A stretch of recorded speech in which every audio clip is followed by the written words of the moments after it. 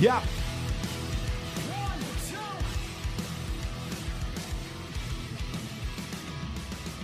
Ladies and gentlemen, this is the Backbone Musical Podcast, the only place you can go where you find two people well out of their prime, talk about music and think they have some sort of idea.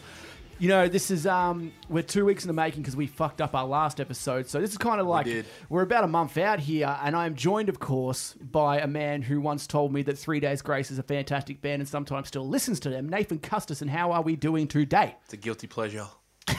That's with Adam, by the way. That's with Adam before he left, all right? So I wouldn't know what any of that means, really. Oh, you bastard. We're going to start off, as always. I'm going to try and highlight a band that I'm really digging at the moment, more on the local side. We're just jamming him out before. The band's called Thornhill. The song's called Limbo. Nath, this is a really good song. It's a very good song. And apparently we've played with them. Yeah. Which makes me even madder that I don't know who they are. It makes you feel a little bit old. We played with them about 3 years ago. Jesus. It was the City at Night's Escapism EP launch show, and they had us, Along Shorelines, Thornhill, and a couple other bands who I cannot remember. They're probably no good, but obviously Thornhill are the band who's kind of come out and you remember them? I remember them, and obviously when they've dropped this song, they've changed a shitload, and I think they're starting to get a break. It's really, really cool. I'm excited to see a band that's, you know, when we saw them, they were really good, but they were very, very different. And they're fantastic. Their music video for this is incredible, and I think that overall this is a really, really well produced song. Yeah, I'm a fan of this song, Nick. I didn't know a lot about them coming into this show, but after listening to Limbo, they got a couple of big moments in that song. They're very technical. They got good musicianship, and yeah, well, what do we got? They're touring, or they're playing the Melbourne show with Northlane? Yeah, yes. They've been announced for the 170 Russell show with Northlane. Of course, that is with Sworn In and Error as well. They've just come off a tour with The Brave.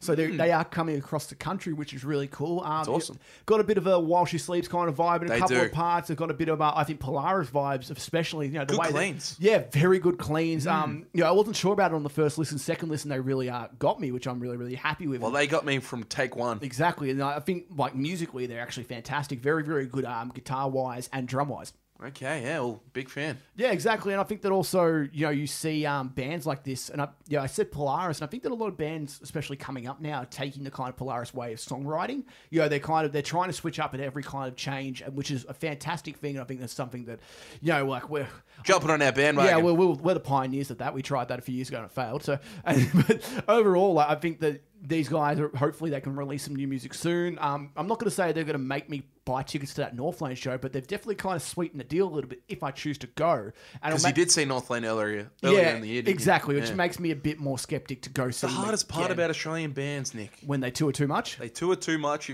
More than once a year, like it's fair enough to do it twice a year, but like, you're not going to see them both times.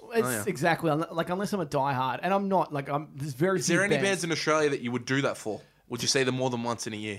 Besides Polaris, they don't count. Yeah, Polaris, no. Like Northlane, I might, just because their new album, they might play some new songs, depending. Like, other than that, you know, there's nothing really that like stands out on the Aussie market. I know everybody overseas says the Australian market is the absolute pinnacle of heavy music at the moment. Because they don't get to see them. Yeah, I know. Like, come over here, you'll be bored of them in about 3 months' time. Yeah, we'll move pretty much. We'll move on. But Thornhill, the song is called Limo. Check it out if you can. UNIFY 2018. We're 3 weeks gone from this lineup. You know, we had a big thing about this last time. It's huge. We've had a bit more time to, I guess, let the lineup marinate. Have you been thinking about this lineup since? Haven't thought about it since the day it dropped.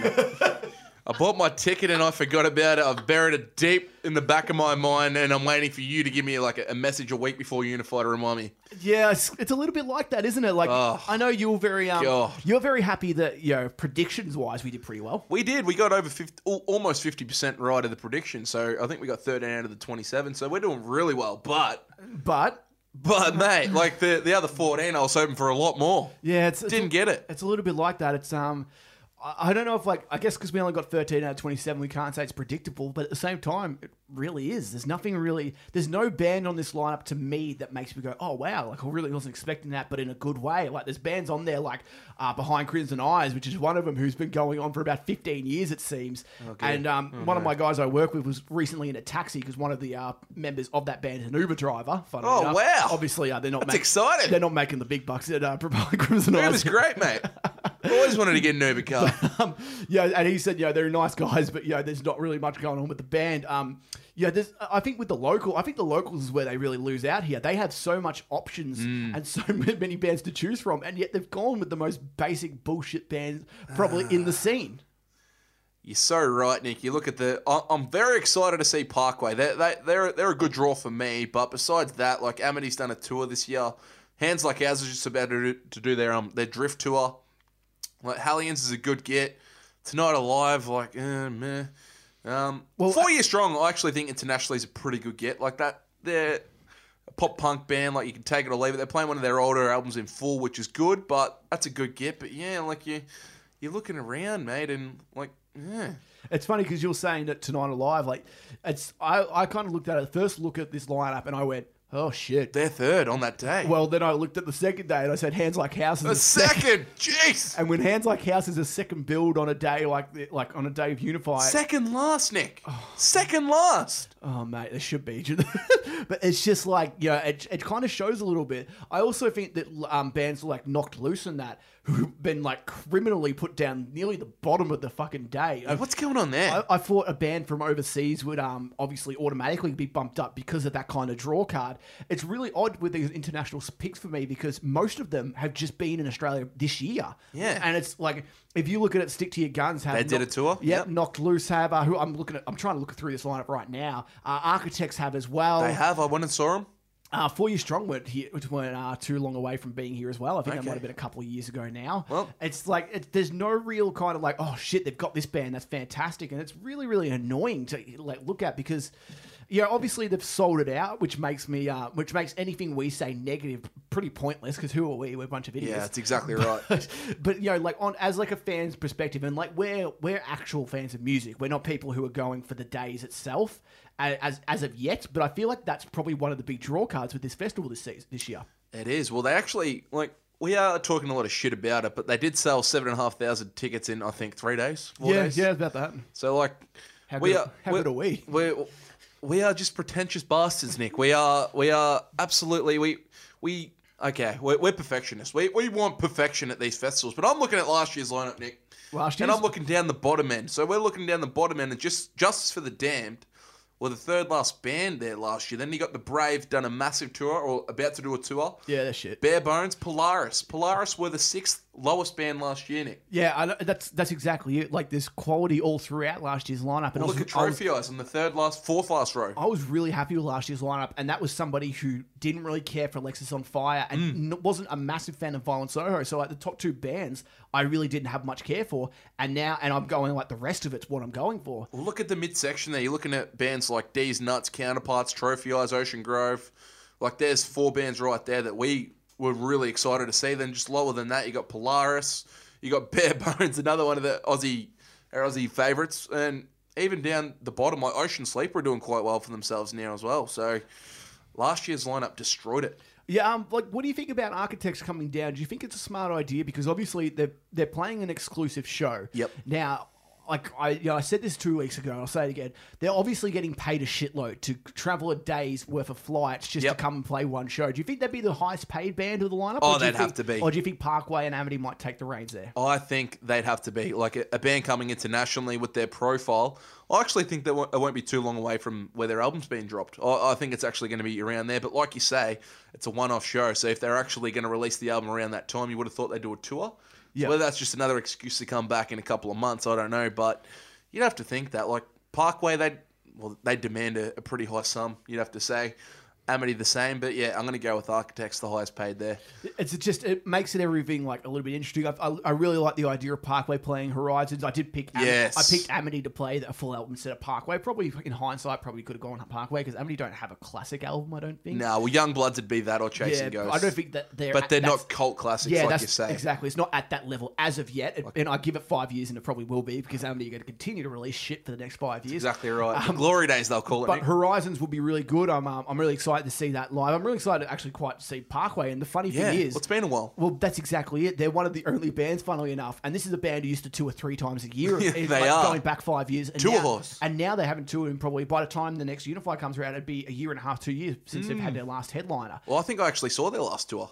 There you go. It was a local tour from memory. And that shows a lot. That kind of says that, this is a band who's worked out that, obviously Parkway are big overseas. So they have that luxury to them. Just go to Europe, yeah. And they can actually, do that. I think they've done that this year. They go to Europe, they can go to America, they have a good fan base there as well. And also they can just hang out and they can write. And that's obviously what they're doing now, it looks like. I reckon definitely it's a Monty early next year for an album from them. I'm really excited. I think that Parkway are one of the real shining lights here. Amity are playing what they call a 15-year anniversary set, which means that hopefully they're going to play some decent songs. Yeah, well, Aaron did come out and say they're going to be playing songs that they'll never play again, Nick. So whether that's a good thing or a bad thing, I don't know. But I'm excited. I think that's probably it's a good concept. Well, in all honesty, if they were to play if they had their name on there and didn't have anything else attached to it, I wouldn't go see them. No chance in hell. Oh, okay. The fact that they've got a 15-year anniversary and apparently they've said they're going to play some songs they never have or they never will again, it makes me interested to see what they will play, because Amity, surprise you. As much as I'll give Amity shit to the day I die. They're predictable. But they have a lot of good songs back in the day. I think Chasing Ghosts has a lot of great tracks on it. I think Youngbloods has a lot. It does. Even Let the Ocean Take Me has probably a couple. 2 or 3 decent tracks on there. So there's a little bit to like there. Is that off that album? Yeah, Pittsburgh's That's that's a really good song. Actually, cracking song. I actually quite enjoy that track. To be fair, there you go. That's coming from somebody who hates them. Anything on this lineup you find is really dumb? Any bands you kind of look at and go, why the fuck are they there? Because I've got a couple. You've got a couple. Well, one of our pet hate bands, I'm going to go with Hands Like House. It's like second on the Saturday. Like, I'm going to be absolutely blind drunk. I actually probably won't be in the arena for that because I may do physical damage to people watching them. Yeah, I know. It's a bit like that. Like, I think that they just tour so much that it just becomes annoying. But they got a big profile, so clearly they're still selling. Well, they must be still selling things for all these tours, man. Like, I can't imagine them having a big profile. Don't you say that? What they play, they toured. They did a headliner. They're doing the Drift. Corner. They're playing off the single they released, the Drift tour. That's fantastic. It's a shit song, so good on them. Mate, and now they're second on the Saturday at UNIFY. Jeez. Like, it's good to see. I'm happy to see Hellions. I think Stick to Your Guns are not too bad.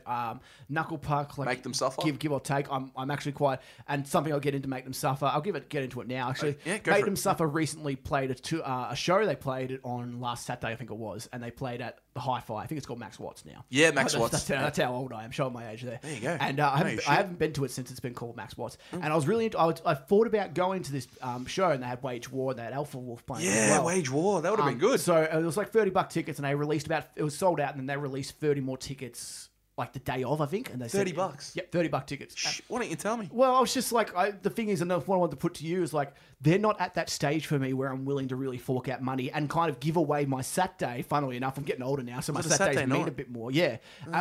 So like, and it means like they're not really a band that I'm willing to fork out money for. And I thought I'd just put this question to you because I think there's a band on this lineup that you'd probably say the exact same. Is there any bands that you like, but you probably don't think they have the catalog or they don't have the kind of they don't have the likability in your eyes to actually fork out money for?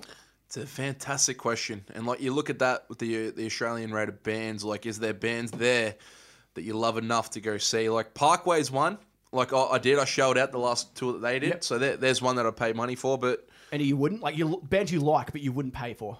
Probably Hellions. They're one. Like they supported Amity, which is why I went to that Amity gig. They had Ocean Grove and Hellions underneath them, which is a big reason. But as a headliner, if they did it, they've done countless ones around Melbourne, and I haven't gone. There's one. Hands Like Houses, I wouldn't see a headline. I've seen an Architects headline. I've seen an Amity headline. I wouldn't see a D's Nuts headline, to be fair. Unless it's a bang. That's their spot for bang D's or Nuts. a festival. I think they're the two places. I think D's Nuts are the perfect band for those kind of venues, and I wouldn't pay for a night out at D's Nuts these days. Tonight Alive, another one. Like we went and saw them. Who'd they support? They supported a Day to Remember. Yeah, Day to Remember, and we regrettably rocked up early to see that. Yeah, that was really shit. But that it just kind of raises such a tough question. It's a great question, mate. Because like if Make Them Suffer weren't on this lineup, I probably would have gone. Maybe like it would have given me more incentive to go. But I kind of went, well, I don't think them at UNIFY. Yeah, why? Pay $30. I don't think they have the catalog to fill out an hour, which they probably would, and actually kind of keep me with them for the whole time. Would you enjoy that hour? That's the thing. Yeah, there'd be 3 or 4 songs I'd be like skip, but I think that at UNIFY they'll get 40 minutes, which is perfect time for them. They'll play 4 off their new album, few off their old ones, and a couple of really retro OG songs. And you get away with that, don't you? Yeah, and like even on a festival basis, I'll be like 6 pingers down, and I would have shelved about 14 chairs up my asshole. True. And I reckon I will be I'll be ready Frog splashing tables. after last year, my table didn't break, so I wasn't too happy about that. But like, it kind of raises the question because I don't think there's many bands on this lineup as a whole that you'd go to see that I would even care about if they played two like a headliner. I think there's about, I would say, 5. Without me like looking through the lineup hard, like I think there'd be about 5 bands that I'd really pay for. Well, Nick, I like Stick to Your Guns a lot, and they've done 2 solo tours to Australia, and I still haven't seen them. They played at the friggin' where was it in Footscray? They played at the what's that venue called? I think we played there. We've played a lot of venues. Okay, don't worry about it. But Phoenix Youth Centre. Phoenix Youth, yeah, they played like there, that's a great venue. It's like you're intimate. You'd be right there with them. And for $60, I didn't pay it. Well, and that's a band that I like. So I don't think there's anyone left there that I probably would pay to see on this lineup, Nick. I've got a nice little comment from somebody on a post saying that 10 of the 17 bands from day 2 couldn't even pull more than 80 payers to the youth centre show. Oh, shit. And then hashtag what a massive festival, which I think kind of sums a lot of it up. And like obviously they've sold it out. They've sold it out on the back of Amity, Parkway, Architects. Exactly. They're the 3. Is there anybody else that would have sold tickets really? 4 Years Strong playing that album. But that's a cult classic. Do you think that would really move tickets? But do you think people would look at that and go, because like even if I was to look at that lineup, I probably wouldn't even see the fact like that writing's so fucking small anyway. I couldn't. They should be second on the Saturday. And but do you think that their fan base is a bit too old to really care about a 3-day festival, which is BYO, considering that they're already playing? They've already announced a sideshow. Yeah, it's true. Yeah, that's big news. You're right. Where are they playing that sideshow? They are. I can't. They're playing with Knocked Loose. Arrow. It's at Arrow on Swanston. Aaron. Yep. Arrow. So Arrow. That's where Architects played. So that's a pretty decent venue if they can sell that out. Yeah. But they're one of those cult bloody pop punk bands. Like they're not as big as Day to Remember, but they're on that like the next tier below. Like you know what I mean? Like Blink-182, the biggest pop punk band, and Sum 41's a little ring below that. Like these guys are always in a Day to Remember's kind of shadow, but sorry, like you say, go. Sorry, go. I'm getting a Tinder message. Just need to hang on. No, sorry. Continue. Tinder is important. It's true. It is very true. Like you like these bands that are there. I don't know if they're there for the right reasons. And a few years ago, yes, Nick. Exactly. A lot of them are past their prime. Yes. I don't think that there's bands that I like, and I'm not saying like I will go and I'll have a really really good time, regardless. But I'm the kind of guy who, with this kind of music and this kind of heavy structure that they've got at the moment, I think it's really, really well done, that I will go at least for the next few years, regardless of lineup. But if I'm going to go, I would rather have at least 5 to 10 bands that I really want to see. And like last year, I had Northlane, which I was really keen to see at the time. Yep. And Every Time I Die, Let Live, who were just like two of, like, they were really favourites. Maybe that kind of spoiled me for this year because I really, really want to see a band like... And I'll put this question to you: is there any band that like would have really changed it all for you, like for whether it's a headliner or a band that wouldn't have costed so much? Because I'd say a band like Hacktivist would have been really nice for me. Yeah, Crossfaith were the one for me, Nick. I reckon add them, and I would have been really happy. And Into Shikari, I think, would have been lovely. I think that I still think I will say that to the day I die. Into Shikari needs to play UNIFY because I think they're a perfect festival band. Aren't they a unified band? UNFD? Yeah, I think so. So they released their stuff in Australia. You'd think I'm still waiting for them to get all those bands. Well, look, yes, exactly. Wouldn't you think like internationally they'd be Monty's, like Hacktivist, Crossfaith, being signed to the label while she sleeps? Like we spoke to Loz about it. We're like, mate, come down to this little festival. Come January next year, mate, you'll absolutely have a ball. We will supply everything you want. And he told us to fuck off, which he did. Probably said a lot for us. They got Belhaven, Knocked Loose, and Polaris on one line of the festival, which was very nice to see. Yep. Sienna Skies, who I thought died 6 years ago because I saw them one time and they were shit. They got like these really odd bands like Arteries, Save the Clock Tower, Dear Seattle, kind of like odd choices, like Void of Vision are playing. We don't know a lot about them, to be honest. Well, like I've listened to a few of them, but they're just like some of them. They're fine bands, but they have no profile. That's the thing. Like you want bands that I hadn't heard of them before. Have some sort of profile and like will like not necessarily. And I'm like I said before, that there's only probably 3 bands moving tickets, which I stand by. I really do. I don't think there's many other bands that I think people would look at and go, I'm going because said band is playing. Because nearly every international besides Architects will do a sideshow. That's simple because they're not going to come down for one show if you're an international band. So I look at it and go, like, why, in general, are they getting these really average local bands when you could have got a decent one that might move a couple of tickets? Like, if Alpha Wolf was there, I'd be like, cool, that's more incentive for me. I thought Justice. I thought they were on Monty. I was keen to see them on that, but now they're playing Invasion Fest. But it's a different story. But like you say, that's... Yeah... I was very disappointed. I had a plug last week. I plugged myself my own playlist, didn't I? Yes. Oh, sorry. So you were saying that you had made a Spotify playlist. I did. Called UNIFY 2018. UNIFY 2018. So follow me, Nathan Custerson, on Spotify. How many songs? Add me on Facebook. There's about 201 songs from memory. 201 songs. And did you change that UNIFY playlist name? Because it should have been changed to the Backbone playlist. Thank you very much. I actually did change it to that. Very good, man. Very good. I did show you that playlist. How long did you get into it? I got about 3 songs before I threw your phone out the fucking train window. It's true. Do you, overall, out of 10, can you give the lineup a rating? Very meh. That's what was my reaction when the lineup came out. It still is that. I'd say 5 out of 10. Yeah, I was actually going to go exactly the same. Do you think it's smart for them to get the two biggest heavy bands in Australia on the same lineup, or do you think that leads in the future that could come back to bite them? Because now looking forward, there's not really any other heavy bands unless you want to count Northlane as a lower headliner. They're probably the only ones who are looking likely who they could pop up into that headliner spot. Well, I don't think the Australian heavy bands will be headlining it next year, Nick. That's where I think it's going to happen. I think Northlane will be the ring under. I reckon there'll be 2 big headline bands next year. Then Northlane will follow, and then below that will be In Heart's Wake and a few bands like that. Do you think that... I think In Heart's Wake... I thought they were going to play this year, but... Yeah, well, they've got nothing better to do. That's true. I don't know. Maybe they do, but I wouldn't give a shit. Do you think that... Next year being a 5-year anniversary of it, do you think they're going to go big? Do you think, because now, yes. To me at least, all signs point to a band like A Day to Remember playing. In all honesty, it just doesn't seem like, it seems like, they've used all their kind of guns here in Australia. Yeah, that's what I think. That's what I just said. Yeah. That's what I think it has to be. It can't be an Australian headline. Like, these two are the only bands big enough in Australia to pull this off as a headliner. Yeah, and that's why they've sold the tickets. Exactly. So that's why they've done it this year, which is smart. But next year, you can't pull Parkway and Amity back. No.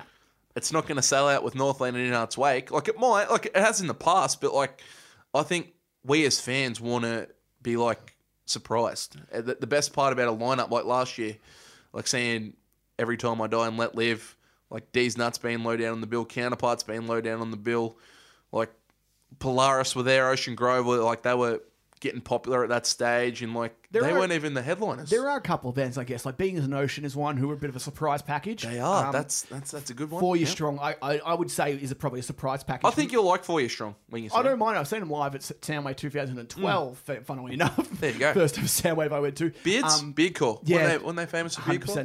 That's what I called them. Yeah, Beardcore. Do you think that, in terms of what do you think selling ticket to go? Obviously we said 3 bands. How much of the percentage do you reckon is just people going because it's UNIFY? I'd say 20 to 25. Yep. Because I pretty much did that. There wasn't anything on this lineup that is making me want to go that much. Architects, I've seen them now. I'll be very happy to see them. Polaris is on the bill. They would have released their album by then. If I don't go on the tour, it'll be good to see them. Stick to Your Guns, tick it off the list. There's a few to tick off the list, but that's about it. I'm actually going more so for the festival. Do you think that... Okay, so are you saying... Because I would say this 100%. If this was a one-day festival in the middle of the city, as usually the big festivals were, would you not go? No, I'd go. You reckon you would? I'd go for Parkway, Architects, and Stick to Your Guns. And Polaris. It's funny because I don't think I'd go. I really don't. Because I've seen Saturday? I've seen all the bands enough. I really have. There's... In terms, I like them and I love Architects, but chances are if they're playing a one-show thing, I'd hope that they'd be playing side shows of some sort. Or you get a couple of good support bands. And I saw them this year anyway. I saw them this year in Canada, let alone. You did. So I could have seen it again in Australia. They sold out, of course. But they did. There's not really much there. Polaris, obviously, I'm seeing them before they release a new album, so I'm going to get 2 sets with the festival that I'm going to. But I wouldn't pay for them. Greedy. Anyway, a bit greedy. But yeah, one thing I do want to get into about this festival. Ooh. First quick question, just yes or no. Is this festival going to be on the decline in the next few years, or do you think it's going to get bigger? If they release another lineup like this, yes, it'll decline. Okay. That was quick. I could have made that longer. That's what I want. I wanted a quick answer. Yep. You will notice this, and I mentioned this to you 2 weeks ago. There is a few little Easter eggs that UNIFY have come out and said that they're going to have. You did spot this. Now, they always say on every lineup there's been a few weird things that they'll chuck in. You'll see on the bottom, where is it? Somewhere, the bottom right-hand corner, there is the famous guy who stood still on a concrete thing for about 5 hours looking at his beer. and everybody started gathering around and listening. The cult hero, what was going on there? The cult hero himself, he was in the K-hole. That is what was going on. And if you look in the top right corner, you will see a little van, that says not just boys fun. Now this leads me to this big fucking essay that UNIFY posted, basically about gender equality. Did you read it? No, I didn't get that far through. Like, come on. I don't... If somebody sends me a text message over 4 lines, I usually don't respond. You do.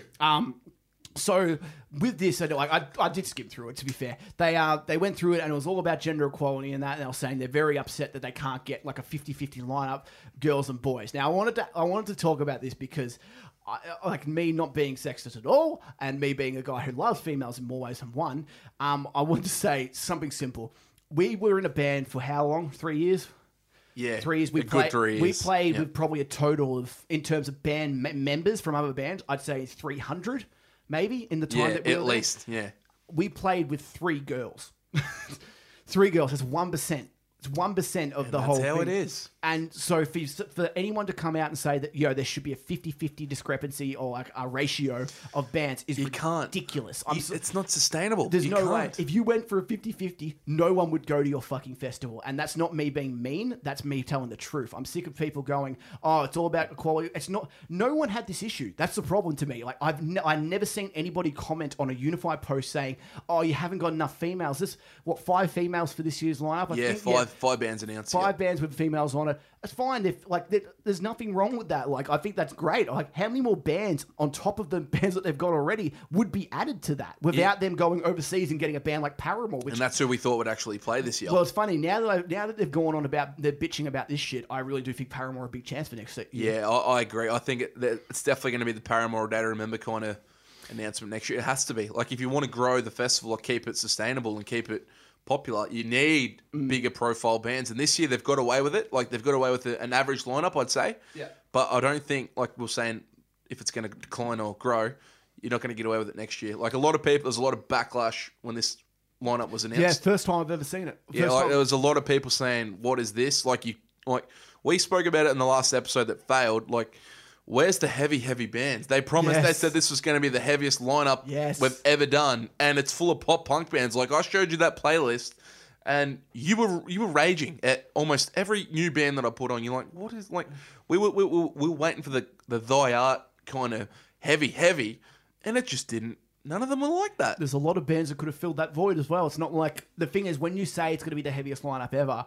And it's okay, like, obviously things change and maybe they had a few bands in mind and they didn't come through and that. There are a lot of Australian heavy bands, especially on the local side, that they could have gone for. They could have gone for Justice, Alpha, Thy Art as well. Like those three bands. Aversion's Crown. Aversion's Crown. Like, there's shitloads of bands. Yeah, exactly. There's so many good bands that are really heavy that would have filled that void. And even if you the diehard of those kind of fans would have loved it. Just for a few of them. And exactly. And the thing is that the local bands, or like the smaller bands will say, the casual fan would not give a shit about. They're not going to care.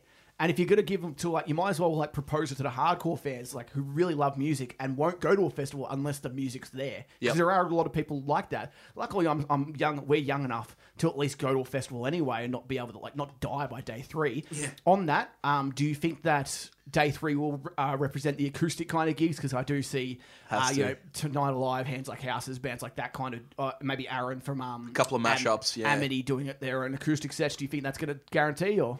It has to be. You can't play heavy music. Like, I felt so sorry for State Champs and Neck Deep the day they played when you were over in Europe. And that was back when it was only 2 days as well. Yeah. Imagine a third day. Mate, I was so keen to see Neck Deep. I'm like, this is going to be great. And I did not get out of the bar cubicle tent thing that it is. The circus tent. It was just, it killed them. And I felt so bad for them because the previous day was so good, and it kills you. You can't have any heavy music on that day because people are too drunk and too hungover to want to listen to it. It has to be. And I actually think if you want to get a draw, if you're UNIFY, pay Sam Carter to do an hour set of acoustic songs because that bloke would draw people to actually. I'd go watch. I'd love that actually. You know what I mean? If you want people to stay for that extra couple of hours, that'd be a Monty. And I think that they missed out on getting Jason Aitlon and Keith Buckley last year. Like I think they actually had a show in Geelong that night. That's why they both played the So they Friday. couldn't- yeah. That's why they both played the Friday, so they could get out on the Saturday and then go, which is a bit annoying because I think that what you need to do to sustain these international bands is to keep them at the festival so they enjoy it. That's why a lot of people love Soundwave, is because everybody stayed at the festival and then they all kind of travel together across to these states, and that's what they did. They drink together, talk together. Exactly. You actually get more chance to actually interact with the fans. Exactly. And like if you're just going to go there for your day and leave that night because you have a show the next day or whatever, You don't get to meet anyone. exactly. And it's something that, you won't get that full experience, I think, as a band, which, obviously any Australian band would love to beat UNIFY, and they'll stay there and try and drink with JJ Peters for as long as they possibly can. Not going to win, but you can try it. And that's like you say with architects, like you don't want these blokes like.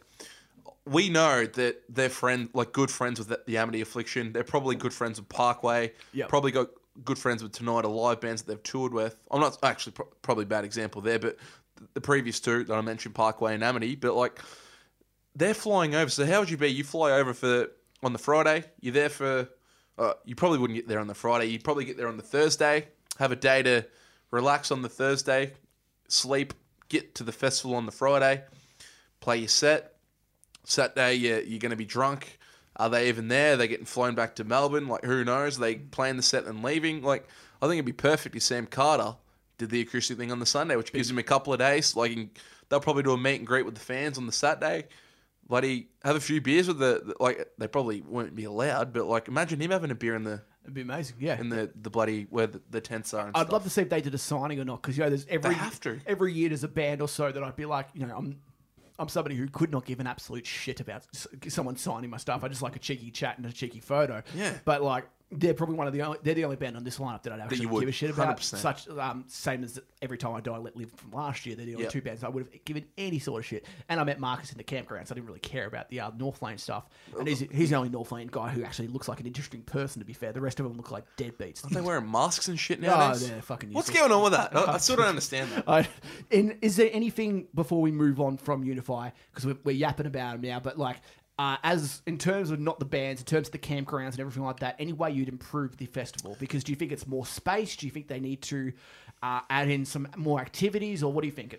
I actually think they've done really well, because like this year they've even got a different campgrounds for people that don't want to drink. So like in the past, like it's kind of like. But don't you have to pay extra for that, or do you? I think you do. It probably shouldn't actually. Probably shouldn't have to be charged more to do that. But like, I think it's more of an exotic accommodation in that. Like, there's weird things this year. You can camp out in Venus Bay. Get a house in Venus Bay. That'd be sick. And they'll drive you out, but you lose that campground experience. and that's the truth. We wouldn't do that, but that's actually pretty cool. Like, If you're older, it'd be a perfect thing it'd for be you. perfect for that. But like, that's the thing in the past. Like I know a lot of people go there and they're very, very annoyed by people. But like, it's kind of like, it's really hard to explain. Like you pop up when you get there, like after waiting in traffic for a long time, and you don't pick where you are in the campgrounds. You kind of just fluke a spot and you go there. Like, you don't know who the people are next to you, around you, and a lot of people get frustrated by that, because they're partying next to, they're trying to sleep, and then you got 6 20-year-old dudes and Having a bake session next to you. exactly just getting high. They're popping pills. They're getting smashed. Like, and fair enough, older people are going to want to go and like enjoy Parkway and Amity, but like, it's fair that they can go now and actually have their own campgrounds, because that's probably what needed to happen. Because, like we say, there should be a party field and there should be a sleep field, and we are definitely a part of the party field. It's funny. That's where you meet people. That's the best part about it. Definitely need a shout out to the our mate's girlfriend, who protected about 40 yards worth of campground space and wouldn't let anybody pitch a tent there, so we could get I wouldn't fuck with about 10 tents in the same area. Ridiculous, because we were late as hell, because we were organised. I had to work. Won't be happening next year. We had other people fucking late as hell getting to the fucking thing. It was Oh yeah, actually, it wasn't even me. I got there on time. yeah. You weren't even the problem this time. Usually are. Yeah. But yeah, True, guys. I think that there needs to be some kind of, and I think you suggested this 2 weeks ago, that Yes. some kind of party set up in like on the Saturday night, or even I'd say the Saturday Yeah, night. well, why not go to the footy club and have a DJ? Yeah, or even the circus tent. Like, Yeah. why not get someone like get that kind of bang feel from the nightclub? That'd be awesome. Like, how cool, and also get all those people That want to party, have fun. onto that area, and at least it would give people who want to have a sleep, or if they're passing out, it doesn't really matter. A chance to actually sleep. Like without everyone, because like I know we were fucking we would have been annoying as hell to be mate. around. Like we had acoustic guitars We going. did. I was drumming on tables. Yeah, we had Denzel Curry's Ultimate playing on repeat. Every freaking it was once every 20 minutes, or whatever it was. It was a lot. Top of the hour. What's our anthem next year? We're gonna need one. It's gonna be Denzel Curry's Should be Ultimate. voted by the masses. They should give us an anthem. We would get Team 10 every day, bro. There's only one person who'll know who I'm talking about there. I know. The pit coordinator.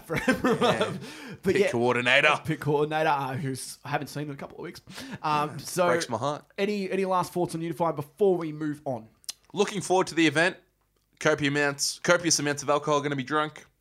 Well done, UNIFY. We'll give you more of like a survival guide. Probably closer to Yes, we will. Maybe the week of it, because you've been to 3, I've been to 2 now.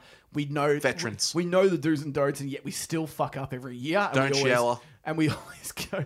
Well, this year was Stinky. This year was the first time that even offered showers. They did. And how were the showers? Were they out in the skips? Were they even real showers? I couldn't even find them. I could not find. That's what I mean. We couldn't even find them. So yeah, it says a lot, and I think that bring a towel or wipe yourself down. Yeah, I agree. You got to do Either that or just bring a couple of face washes and just go. Well, there's water taps around, so just face washes. But yeah, we'll talk about that later date. Go to KFC, get a bunch of wet wipes, and away you go. How much was that KFC? Like I'm telling you, on the way home, they would just almost quadruple their amount of actual normal revenue on a day home from UNIFY, because every single camper goes to that KFC, mate. It's a fantastic KFC. I party with state champs. Yeah, you did actually. You said so I got to meet them. They signed my state champ CD, and that was really cool. So hopefully we can flick that again. Moving on from UNIFY, yes, we've got a few band like single reviews, album reviews from bands who played UNIFY. So we're not really moving on too much. We'll start with my usual sucking of the cock for Polaris. Not Polaris again. They dropped the Remedy a couple of weeks ago. We've covered this on our episode that didn't go up. I'm going to stress about that. Is it really called the Remedy? It is called the Remedy. off the album The Mortal Coil, coming out November 3rd. Really? Yes, it is. Yes, it is. You've heard this track, Nathan. How good is this song? It's fantastic, guys. I'm just taking the piss now. But, so it's coming off the Mortal Coil. Is that the album? Yeah, November 3rd? Yes. Done. Okay, It's done. already said that, you idiot. Okay, so Remedy. Okay. Yeah, well, mate, we love Polaris. Simple as that. This song, probably not quite as good as the previous release. No, not as good as Consume. Yeah, that's the one, Consume. I didn't mind, like, the only thing that I was a bit worried about, especially in the start, I thought that when the vocals came in, first of all, in the first part, I thought, fuck me, this is awesome. Like, his riff, vocally, he's just incredible. He really is. Great singer. So good. Yeah. I thought the opening riff was a bit like, okay, like, yeah, it's a headbanger of a riff. Yeah, it's like a new metal kind of bounce riff for me, at least. I was thinking, okay, don't focus on this riff a bit too much, and I really didn't get really into the song until probably the second verse, until the that real metal part where the double kicks come in, and then from there on I was just absolutely fucking loving it. Yeah, then when the hook comes in with the clean guy. Yeah, like the cleans are fantastic. A band who does cleans well is a band I'm probably gonna like, because not like a lot of bands, big time, dude. A lot of bands fuck it up, and I really can't stand a good band that has shit cleans. It just really it spoils everything for me, and I can't listen to it. Not as good as Consume, but I am looking forward to this song. I think this is track 2 or 4. I think those are the 2 that they've released. Good, so it's not the intro. Yep, not the intro yet.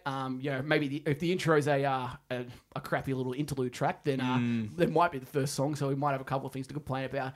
November 3rd is probably when our first album that we say guaranteed buy is going to happen, because I'm pretty confident this is going to be a fantastic album. Yes, we're buying it regardless. I don't think it matters. Yeah, they're signed to Resist Records, as we've said before. But anything more to say before we move on? Nah, big fan, and I can't wait to hear the album.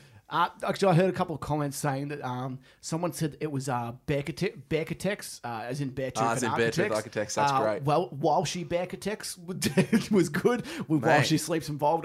It's funny that While She Sleeps, Beartooth and Architects are like the 3 bands that everybody kind of put them to. Somebody said Periphery Part 2, Australian version of. Someone said Australian. Well, they are very technical, so that's not a bad analogy, right there. So they said the Australian Architects, like a lot of. I think it's Architects to a T. This is a song. I actually think the only negative here is this is a song that I can clearly hear a lot of the influences from. in a like not in a terribly bad way, but I think that with their previous songs, I feel like it's just them. This song, I just kind of think, okay, there's new metal in here. There's a definite new metal influence here, and then there's big time. There's a bit of While She Sleeps in a couple of parts, and like especially in that heavy double kick part, I'm like, this is real While She Sleeps. Here we go. Like, and I don't hate it. Like I really like those bits, but I think that Polaris are the best when they stand alone as their own. And like I'm hoping the album can come out like that. It is still a really great track. Where I'm nitpicking big time, but I have to be negative in some sort. I can't completely suck their cocks. We'll move on to the another band who is playing "Stick to Your Guns," "Married to the Moose." That is how Moose. Yeah, that's how I read it. Or the Noose, the Offspring song. "Married to the Noose." It sounds pretty depressing. "Married to the Noise" is the song, Nave. I'll let you take this one because I know you're the "Stick to Your Guns" guy. Yes. I just consider these guys to be counterparts in Ocean Grove, probably sped up a little bit. I think that's probably my interpretation of what "Stick to Your Guns" are. Not bad. What do you think of this song? They got an album come out, I'm sure. Yeah, so album out October 13 called True View. So Married to the Noise. So interesting name of the song there. So they released the song a couple of weeks ago, Nick Brown, which we talked about on the show. But it was too long for us to actually remember. I'm pretty sure you hated the name of it. But the album I'm excited for. So this song, they've come out really strong. It's a real hardcore kind of riff and. Yeah, so it's them back to their roots, if you'd like to say, because their previous record, Disobedient, copped a lot of shit for being a bit softer, a bit poppier. So I can hear the shift back to that kind of hardcore thing. But like we actually talked about, they kind of their hooks are kind of their weakness. So like, and both songs, which I'm actually excited about, have different vocal patterns with the cleans. So like the previous release was kind of different, and this one again, it isn't actually him opening up and belting out a clean chorus again. It's kind of different, but that excites me too. It's something that I have one of my only complaints with the Make Them Suffer album is when the girl came in for the choruses. A lot of them were very similar, just sort of at the top. So you're saying with these two tracks, they're different. They're different, which is handy. Which is something you don't want to be like singing along to a song in the car because that's what I always do. And then feel like you've already sung this kind of song. Well, one thing that did annoy me a little bit about this song, they kind of do whoa-ohs like the Offspring, fantastic. Yeah, well, we love the whoa-oh parts, but these guys do whoa-ohs and ahs. Like, it kind of annoys me a little bit because the bloke's got a great voice. He doesn't need to add those in, and I think that'd help him in the long run. But it's another good release, and I'm going to be excited. I'm going to check the album out for sure now that they're playing UNIFY, so it's going to be very interesting. Yeah, it's not a bad release. I think that it's very stick to your guns. If you're a fan of them, you'll enjoy it. Nothing doesn't kind of rework the wheel at all. It doesn't reinvent anything. But I think that if you're a fan, you'll probably get behind it. Yeah. True View coming out. Architect's Doomsday, but Nathan. That's the big one. It's funny. Wow. 2 weeks ago when we recorded and this episode failed to go up. Yes. It dropped about 2 hours before we. I hadn't even listened to it before the show started. So I had to show it to you before we went on to the air. This song's fantastic, isn't it? It's perfection. I know you said that this reminded you of a band which made me want to punch you in the face, but what did I say? You said Bring Me the Horizon to start with. Oh yeah, no. In moments with the synth and stuff, I actually thought there was elements. I actually do. But I actually probably compare any song with synth to Bring Me Now. So this is just a monster song, mate. It's got like everything that you want from an Architect song. But the cleans it actually breaks it up. Like I've been waiting for Sam Carter to do a bit more of that with his singing, and like to open up with the cleans, I was just like, holy shit! Yeah, this is really cool. It's really well written. This song, it does. It kind of takes. Apparently, it was there. Who didn't they have a guitarist that passed? Yes, they did. Yeah. This is their last song that he was writing. Oh, really? That's what they came out and said. There you go. His riff. So that riff was his riff. It was really, really... Which is even more special.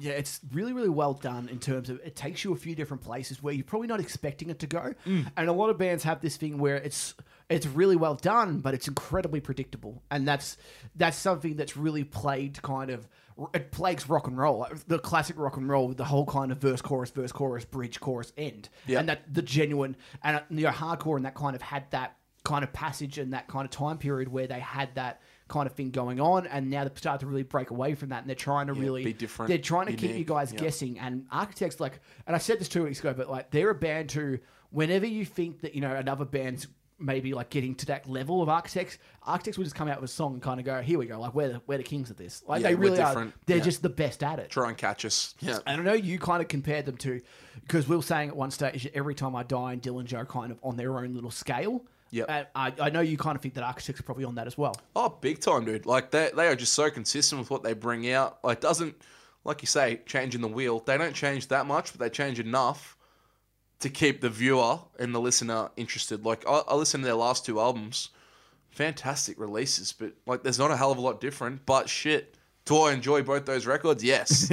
So like these guys, like you say, they're technical with their musicianship, good with their drums, good with their guitar, good with the bass.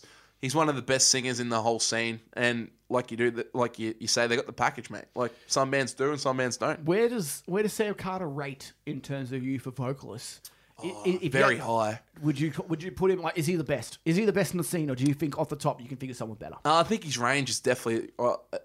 I don't really like the thing with death metal and heavy crazy metal. I can't really judge on their voices because they do really extreme things with their voices. So like in the kind of core that I like, he's very high. Like his highs are amazing. He can do low stuff. He can clean sing. He's got the Pommy accent going for him as well. Fantastic plus.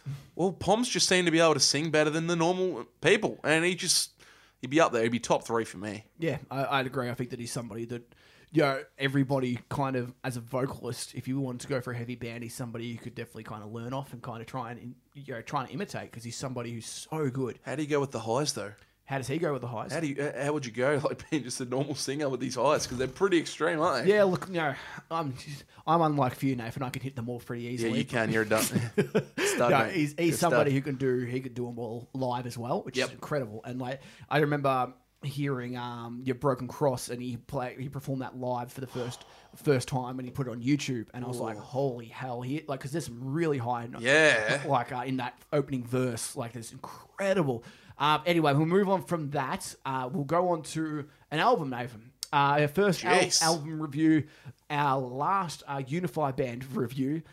Being as an Ocean has dropped an album. I haven't really had a chance to catch this one, Nate, so I'm going to let you take the reins here. Yes. I've listened to a couple of songs. Look, I'm just going to give this to you. I can't say anything yet. What did you think of the 2 songs? I listened to three or four. I think, actually, it was probably 4. Sorry, my bad. Look, they're different. There's somebody like it depends on the mood. I feel like I have to be in a good mood to enjoy them. Yeah. If I was in a negative mood, I would think they're just some kind of pussy crycore band. Yeah. And no, that's fair. That's a fair call. But I think musically, and I think that they're a band who's all about the levels. And I think that I was saying this to you before. Yep. That'd be very interesting to see how they go live at UNIFY, because I think if they can't get the levels right, which they'll struggle. A lot of the bands on day one last year couldn't get. I think the only band who really could get was Northlane. They killed it. Yeah. They were the only band with really good sound, and I think everybody else struggled. Even Ocean Grove, and even Every Time I Die wasn't fantastic. Like, it wasn't amazing. I think, and Let Live suffered big time. Oh, that was shock. After we saw the sideshow, I was so disappointed, because that's why I'm so happy we went and saw the sideshow, because it didn't ruin it completely for me. Definitely. What do we think of this album, Nate? Yeah, new album. It's interesting. That's all. So it was released last week, but 14 songs, which is a lot for these days. So I like that. So the album's called Waiting for Morning to Come. So take that how you want. But it's actually been released independently, which I thought was interesting, Nick. So this album got delayed. It was meant to be released around July, early August, and they actually split from their record label. So they've released this independently, which I think is pretty cool. So they wanted to get it out to their fans. But 50 minutes this album clocks in at. Yeah, it's a big one. Is it too long? Just quickly, because I've just kind of noticed that. It takes you on a journey, Nick. No. Yep. A spiritual journey. Oh God, yep. No, it's one of those albums. It's an interpretive kind of album. There's a lot of spoken word parts, but then also there's a lot of different dynamics going on. Like, it's very atmospheric, I'd like to say. So like the it's very different. It's very refreshing. It was actually cool to listen to. Like, there's parts in this album that remind me of Hellions, but then after that, like, there's a lot of different dynamics going on. There's Bring Me the Horizon type parts with the synth. Like, It's very different, Nick. Something that I really said, I noticed, and I don't know if you think the same. I was saying this to you before, but Yes. I thought it was huge. Actually, 30 Seconds to Mars influence. Yes. Really, in a lot Leto. of their big choruses, I thought vocally and just the way the drums were, kind of getting that real big anthem kind of bass. Yeah, anthemic. That's the word. It's incredible. Yeah, like just and like that's not a negative at all. I think 30 Seconds are really great songwriters. Yep. As a whole, but they really are. Like I feel like somebody. I don't even think people could deny it. I really do. That was the first thing that came to my head, and like even with the way that everything was structured around it, Yep. it just seemed like that big chorus. Everybody's going for that big sing along. Which 30 Seconds to Mars is one of those bands through the early 2000s, and They had those, even didn't through they? now, they've had it for the last 15 years. Yeah, they're the kings of it. Yeah. Overall, do we have a best track? I've got a couple. So Okay, give it to me. Probably Black and Blue. I think I showed you. You thought Yeah, it's it a was good pretty good. Yeah. Okay is another one. And they only released one single, which is something I wanted to touch on. That's a really good thing, I think. Like that's kind of old school. Even with 14 songs, they probably could have gotten away with releasing more as well. But also then again on the negative side, Nick, there's a couple of instrumental fillers. There are. How many? There's 2. So like that takes away, but there's still 12 tracks you're going to enjoy. So playing at UNIFY, I think definitely check this album out. Like I listened to it. I'm lucky enough to actually have a portable speaker at work, so I got to listen to a few of the albums we're doing as for reviews tonight, probably 3 to 4 times today. And this album was the big grower for me. It's one of those albums you actually have to listen to from start to finish because it's actually all put together really, really well. So is it a concept album of any sort, or is it kind of just... It's kind of a concept album, I think, but I couldn't tell you because there's been no reviews on it. Like no one's like, there's no press for it. There's no like record labels getting people to review it. They're doing it themselves. So it's only purely fan generated. It's funny because like a lot of magazines and that won't do a review on a band unless the band pay it. Yes, that's what I mean. Your record label, and that's what pushes you. It's kind of funny like how fickle some labels can, like some magazines and all that can be. It's like, well, you're not going to give us any money for it. It's like, well, okay, we're not going to review your band. Doesn't matter how good it is. That's what I mean. Then it falls to the fans. Like when A Day to Remember did that a few years ago. Like their album struggled like with buys and stuff for that probably reason. Common courtesy. Common courtesy, yeah. Yeah, that's very true. No, like I thought that album was pretty good. Do you have a rating out of like not out of 10, but would you buy it? Give it a listen? Is this the first full price buy that we're going to give? No. Oh, damn it. But no. yeah, okay. Moving on. Oh, but just Now we're moving on from being as an ocean nip because this is something that's been on my nerves for a few weeks now. We actually did the show, which fucked up 2 weeks ago, but now we absolutely roasted Invasion Fest then. And we are still there, Nick, because what the fuck's going on with this festival? Like, they promised before UNIFY was announced that they're going to have the full lineup. UNIFY has been 3 weeks gone now, and they still have not finished this thing. This is really funny because like when we realized that this The crumbs. I've even written it on the board. Crumbs. When we realized the last episode was basically a toxic file and couldn't go up, I was like, oh well, at least the next time we go, Invasion Fest will be announced, so we can talk about that. And as it says on there, what the fuck is happening? that's literally what you've written on the board right now. I don't know. What is going on? It's very, very strange, and like it's unfortunate because like 2 episodes ago I was saying that it's really, I was pumped for it too. It was really, really cool to see bands get their one day of highlight and kind of it built up to the big bands and that. I thought it was really, really well done. And now I'm just kind of like, fuck man, I know like mate, this is a very fickle way of thinking, like a very negative way of thinking, but I was like, man, like I kind of don't even know if I really want to buy a ticket now because like it's, all right. Well, I was going to. I was waiting for that big announcement, Nick. Look, they've how many bands they got left to announce? You said there's still 2 to come, and they've actually announced on their Twitter that they're actually trying to work out sideshows. Okay. Before like the sideshow, like they're trying to work that out, which I think is a load of shit. I don't think they actually have the bands. Well, they have like okay. In terms of the lineup, Nath, what are we liking out of this? Okay, do have the lineup here, but and like they have. I think like we've done a few. You've done a few reviews on a couple of these bands, Nick. Yes, I have. We've done Justice. We've done Alpha Wolf, Cursed Earth, Deadlights were your take band. So like, there's a few there. We hate Void Division with a passion, but worst band in the world. They are building a bit of ground, and like I saw when they were announced, they got a lot of likes and a lot of comments on their one. They have a bunch of typical kind of hardcore kid fans, and they're not goons. Yeah, they're not good. Like I'm sorry, but like no, I don't think anyone who really the dreamer of this modern generation. Probably, yeah. Like, that's probably not the worst comparison. We fucking roasted Dream on Dream Prom a couple Queen? episodes. They're on that level. Well, maybe, yeah. Like, they're probably on They're that not kind big of enough to be that, but Dream on Dreamer, yes. Yeah. Well, Dream on Dreamer still going. They're playing shows in France, Nathan, I said. You're fucking with me. They're not playing in France. They are surely not playing in France. Oh, actually, yes, you told me that. My bad. Anyone else? Anything else that's interesting to you? No, well, Kublai Khan or whatever you want to say. They're what are they called? Kublai Klan. Kublai Klan. Ku Klux Klan. The KKK is playing. KKK, we'll go with that. But KKK is playing an invasion That's fest. a fairly handy get. So, like, there's one international announced, but still, like, they promised they had the dates even set out.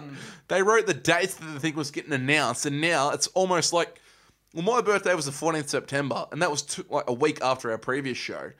And they said that it was meant to be announced last week. I think it was the 10th, 11th, 12th, 13th. Yeah, it's annoying because... And still nothing. It's annoying because, like... Finish it off. I had I have my pit coordinator mate who has also got an Invasion Fest ticket. Does he? And I messaged him like, what the fuck's going on? And he kind of said, they must be fucking really unorganized or something like that. And then they went on a run of announcing bands again. And there's a few in a row. And they weren't very good. And I was just kind of like, are they going to announce a good band anytime soon? And he's like, fuck me, dude. I'm literally the same. I'm waiting for a decent band. Luckily, Deadlight's got announced, which is decent. Cursed Earth have been announced as well, which is really decent. I'm happy with that. They're the last band who has been announced. I was going to say during the UNIFY thing that obviously I think that the 2 weeks ago that they had no crossover, or they had one crossover in Void of Vision. Yes. Now they've got two. I don't think it's very... with Cursed. Yeah, it's not as strong as what I once thought, this kind of thing where they might be already kind of trying to stay away from each other. But considering that UNIFY didn't get Alpha Wolf or Justice for the Damned, who would have drawn, especially... Oh, shit, yeah. We predicted both of them for the Bloody UNIFY. Like, I can understand Justice because they played this year. But Alpha, like, I thought Alpha would be an absolute Monty. Like, why wouldn't they play? Very strange, Nick. And that's... We've already argued it. Do we... UNIFY. Okay, so they've got one more international band to announce. What do we think? Come on, we both... I was convinced Stick to Your Guns were going to play that or UNIFY, and they're out there playing UNIFY. I was right with that, but Kublai Khan or Kublai Khan... The KKK. KKK. Yep. Like, if it's going to be on that level, I don't... Like, we predicted biggish bands like... Who was it, bloody... Attila? Like, I don't think it's going to be a band like that. I think it will be. I think you reckon? They friggin' need it. I'm still holding out on them. Amua have announced they are supporting Diada's murder, and good get. And it's also fit for an autopsy. And I think sworn into playing with Northlane. So my fuck off heavy bands and Knocked Loose are playing UNIFY. So that's three of my fuck off heavy bands who have been announced, which only leaves Attila. And I don't know if that's going to be the band anymore. I was pretty confident, but now I'm not too sure. I don't even care the way it's going. It's taken too long. It's a bit annoying. It's like it's one of those things that kind of frustrates you as a fan because you want to see something like that succeed. But then, who do you think it's going to be?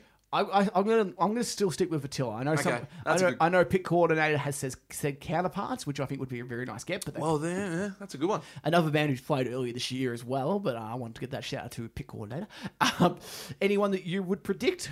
No, got nothing. I don't care anymore, mate. I'm over it. They've also got one local band to announce. Do you think they could do something big there? Do you think a band like Trophy Eyes could play or something like that? Love to see Trophy Eyes. We predicted them early, didn't we? Do you think they're too big?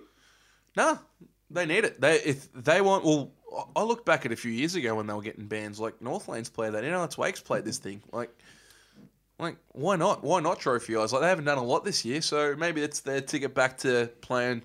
show again. Who knows? Yeah, definitely. We'll move on to tours, but Nathan, wow, you're very excited by one tour in particular. I know, like you've been gagging at me. I tagged you on a Facebook post, and ever since you've been sending me just very happy faces of yourself. Yes. Reacting to this tour. I'll let you take the reins here. One word, Nick. Yep. Pennywise. Pennywise. Pennywise. Pennywise is playing. Anyone listening that hasn't seen it should go do it. It's a good movie. Really good movie. Pennywise the Clown. Highest bought, what was it like, made the most money in the box office on opening weekend in horror movie history. Absolutely terrifying and hilarious, that film. And these blokes, they've ripped off the name Pennywise from that movie. And sure, yeah. So they should. Because these guys, I actually saw a comment. I laughed at it. One person posted the only thing wrong with the movie It was that Brohim didn't play, which is Pennywise's biggest song. It should have been the ending. But they're playing down our neck of the woods at Frankston, which I think is a great gig because Frankston's got a great local scene with music. Like, there's a lot of music fans around that area because it's not a rundown area, but a lot of just average people live in Frankston, and a a lot of music fans come from this way. So it's a great get for them. What a crazy, yeah. It's like, they needed an extra show, and somehow We fluked it. I think I'm gonna go. What a weird show, but like if you had to predict, like they've overflowed, they've sold out their show at the Forum, I'm gonna say, which is huge. Big venue. That's a massive venue, and it shows how big Pennywise's audience is. They played at the Palace before it got torn down, and I didn't sold go. It out. Yeah, and I had a ticket. I didn't go to the show actually. Funnily enough, that's after band practice. It was we were recording at the time. And that was our first demo, to be fair. And yeah, it was something, they sold that out. I was like, wow, this band's got some real reach about them. That's a reach that I didn't expect. Like they're a band that I didn't They're diehards, mate. Just the punk. There's something about Australia that really loves this band. And that's why probably 4 Year Strong have the similar kind of bass, hopefully. Just that punk thing. It's just like, well, these blokes are... You look back to that era of bloody Bad Religion, the Offspring, and bands like that. These blokes were the kind of hardcore-ish version of that. Like, they never became really mainstream. Like, there's no real songs like Bro Hymn's probably their biggest song, but like name 3 others from that. Like with this actual proper singer, I can't even name it. And I'm a fan of them. So like they got so many fans, and that era from late 90s, early 2000s stuck, hasn't it? Like when we saw Sum 41 a few years ago, they play with what? Billy Talent? Yes, the Billy Talent co-headline. The amount of friggin' Sum 41 people there annoyed that Billy Talent headlined our gig. Yeah, they were. There was all Sum 41, and these blokes are like that. It's got diehard fans, and it's great to see, and I reckon it'll be great fun. It's a really, really Too cool scared show. to drink, though, after the last time we're at the pier. Oh, mate, I'm gonna be there with a baseball bat ready for that guy. Void Division tops will match. Well, funnily enough, on Void Division, we'll move on to them. Void Division and Graves are touring together. Graves are having their final tour. They're giving it up. Sad. Are you really sad, or are you just saying that? It's their final tour, man. That's sad, isn't it? Nah, I don't give a shit. In all honesty, Graves' newer stuff's not terrible. I'll admit that. They had a song, I think it was called 506, or it was a number. What a shit name. And fuck me, it's the worst song I've ever heard for a song that kind of blew up on the local scene. It's just a 3-minute breakdown, in all honesty. And it was just something that, and that was around the time that Elf Wolf were terrible as well. So that kind of shows they have gotten better. Yep. They're not the absolute worst band. I guess it is a little bit sad to see a band like that go, because at one stage, they were a very in-demand local band, and they kind of, I think they've toured with Die Hard a couple of times, and they're one of those bands that really they jump on any kind of heavy tour, and they're a really decent support to get. But I think bands have surpassed them. I think a lot of bands have just kind of, it would be hard as a local band. Is it a hunger thing? Well, it could be. It would be hard as a local band to see bands like Ocean Grove and Polaris and that kind of surpass you, and then you're kind of here going like, well, we've released... Treading water. Yeah, they've released an album. They've released a full-on album, which is fantastic, and which is something that I think every fan of music would love to do at some stage in their lives, and I think that's something, even if no one listens to it, I think it's something to have, we had this album, this was us, and I think that's something that's really cool, and I think it's very commendable for a band like that. We're not going to go to this tour, of course, because Void Division are there, and I couldn't give it really two shits about Grace. We're going to rock up with our baseball that's waiting outside the venue. Well, didn't you say once the Void Division baseball shirts reminded you of, what was it? The movie The Warriors. Oh, great movie. The Clowns. The baseball clowns. Fantastic movie. Actually, one of the greatest. We'll dress up as the Warriors and we'll take them all out. Moving on from that, we'll just touch on this last tour because we've touched on a few throughout the show already. This is a good one, though. I wanted to touch on this one quickly. Foo Fighters touring with Weezer. Do we care? No. Okay. Got to be honest. How long has it been since you would be like, I'm really excited to see a Foo Fighters show? Never really been that, Nick. I'm going to be honest with you. I love their documentaries, their films. Dave Grohl's an absolute legend. And props to them. Taylor Hawkins, great drummer, great sound. Got songs all over Triple M. Massive band, but they're too big for their own good now. They are the biggest rock band in the world. They are legit. They could, they're playing Etihad Stadium with 50,000 people there, and they'll sell it out. Oh yeah, they sold. I think they had 2 shows last time they came out of Etihad. That's what I mean. They're absolutely massive, and once a band gets that big, it loses its fun for me. I need to see a band in a venue where I can actually hear the sound guy actually changing everything, and you can actually hear a change in the sounds, or you can actually hear a drummer fuck up. At Etihad Stadium, everything's delayed a little bit depending how far back you are, and it's just too big. It is, and it's something that there's something a bit too annoying. It's a very annoying venue to be at because you're always about 50 meters away from the band. It seems. No matter what, yeah. And a band like that, they've got the kind of the old school bogan fans because everybody listening to Triple M would know about 10 Foo Fighters songs because they play about 10 songs a day. Well, they're the one rock band that still gets songs on the radio.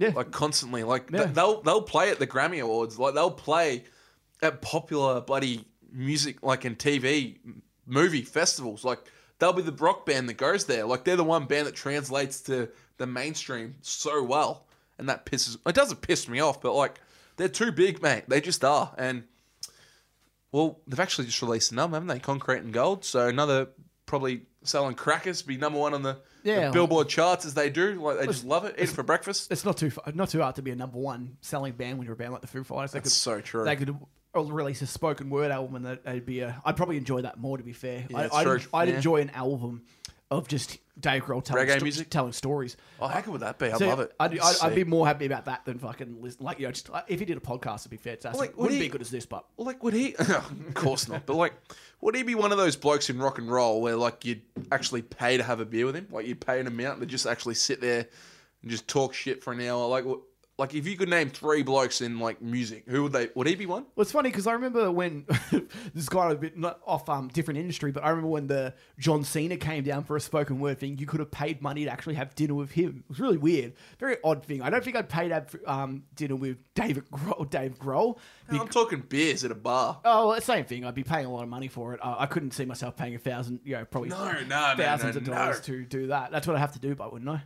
It'd probably be something ridiculous. But I'm just saying, like, if you saw him at a bar, like, would he be one of the, like, if you had 3 blokes in the world you could just, like, approach at a bar, like, you're there after a gig, like, we've fluked it, we've gone to see friggin' the Foo Fighters, they're playing at the corner hotel, we're on Swan Street, we're going to have a beer, and he's there.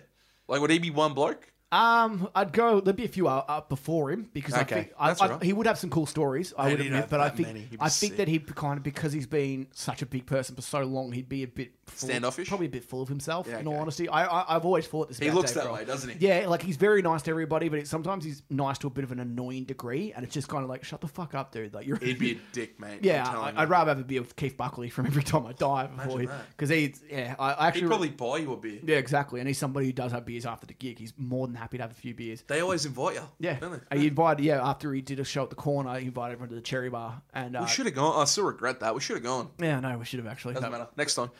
Moving on. I will move on from that because I'd love to talk about Keith Buckley forever, but we cannot. We've got a few more albums and singles to talk about. Oh, jeez. This first one's one for you told me to listen to for some fucking... I did not tell... You told me about it as well. You told me about this a few weeks ago. I've never heard of this band at all. The Used, Over and Over. One of our favourites, Nick. We did see them at Warped Tour. Warped Tour 2013, which I actually quite enjoyed. So did I. I wasn't a massive fan going in. I bought 3 albums since. Jesus Christ. They had a couple songs. I still remember a song about a cigarette, and I remember that being a cool song. Yeah, they're cool. No, they are. Like, they got some catchy shit, mate. Like, Burt McCracken's the singer. He actually hosted a Soundwave, I'm pretty sure. Is that his name? Burt McCracken? Yeah, McCracken. It's a cracking name. Good job. Get over it. Get on him. Yeah. Get on him. I'm pretty sure he did, didn't he? He hosted the Soundwave, like the interviews backstage, one year.